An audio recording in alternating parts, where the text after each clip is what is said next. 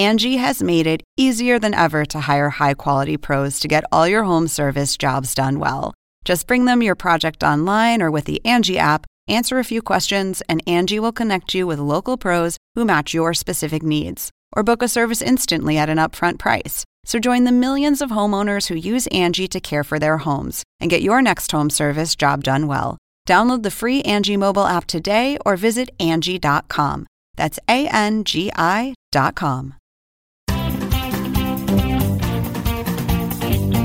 Welcome to The Point for April 16th. I'm Lauren Dezensky, co-author of The Point.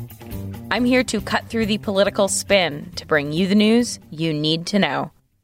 President Donald Trump unveiled national guidelines to reopen the country on Thursday afternoon. But there's an issue.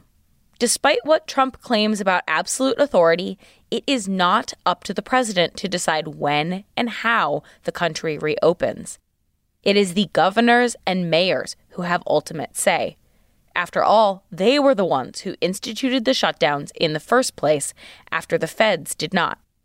Despite business leaders saying that testing is the ultimate key to reigniting the country's economy, Trump is also punting testing responsibilities to the states. Trump said Wednesday that we want the states to administer these tests for the most part. We want them to do it. We are not going to be running a parking lot in Arkansas. These new Trump guidelines are similar to the social distancing guidelines announced in March and extended in April.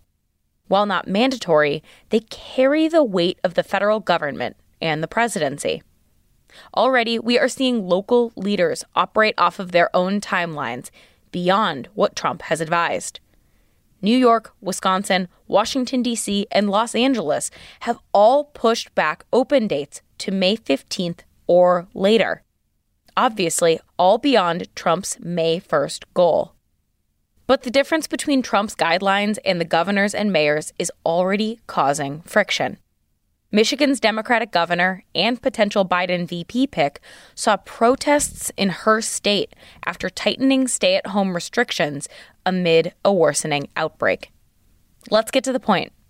Trump's new guidelines are exactly that, guidelines. And that is the point for April 16th, 2020. For more updates throughout the week, including our Sunday night campaign edition, subscribe to The Point newsletter at cnn.com/thepoint. If you like this audio briefing, you can get it every single weekday on Google Home or Amazon Echo, or subscribe on Stitcher or Apple Podcasts or your favorite podcast app so you never miss an episode.